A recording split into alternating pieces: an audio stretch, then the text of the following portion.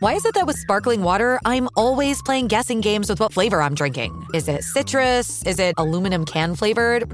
Not sure. Sparkling ice, though, they really mean flavor. Like in-your-face flavor. Orange mango, black raspberry. Don't even get me started on the strawberry lemonade. Kiwi strawberry slid right into my taste buds DMs last night and let them know who's boss. No subtleties there, and no sugar either. But it does have vitamins and antioxidants. Find sparkling ice at a major grocery store or club retailer near you. Sparkling ice. Anything but subtle. This episode is brought to you by Shopify. Whether you're selling a little or a lot, Shopify helps you do your thing, however you cha-ching. From the launch your online shop stage, all the way to the we just hit 1 million orders stage. No matter what stage you're in, Shopify's there to help you grow. Sign up for a $1 per month trial period at shopify.com/special offer, all lowercase. That's shopify.com/special offer. Hello and welcome to the Daily Lowdown, your fix of everything in the world of celebrity, music and entertainment news.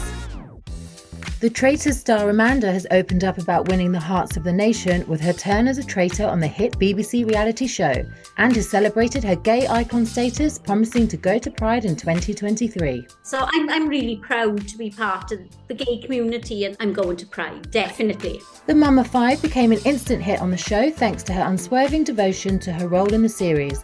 But, and spoilers ahead if you didn't watch on Tuesday, her gay play came to an end after being betrayed by her fellow traitor Wilf. Well, it is the name of the game after all. The star of the new Whitney Houston biopic, Naomi Ackie, has opened up about recreating some of Whitney's most iconic looks and revealed that she was mostly excited for her former partners to watch the film. I mean, to be honest, when I put it on, I was like, all my exes are going to see this. Petty, petty, petty. The upcoming film will be released on Boxing Day, so we know what we're doing on our Christmas holidays.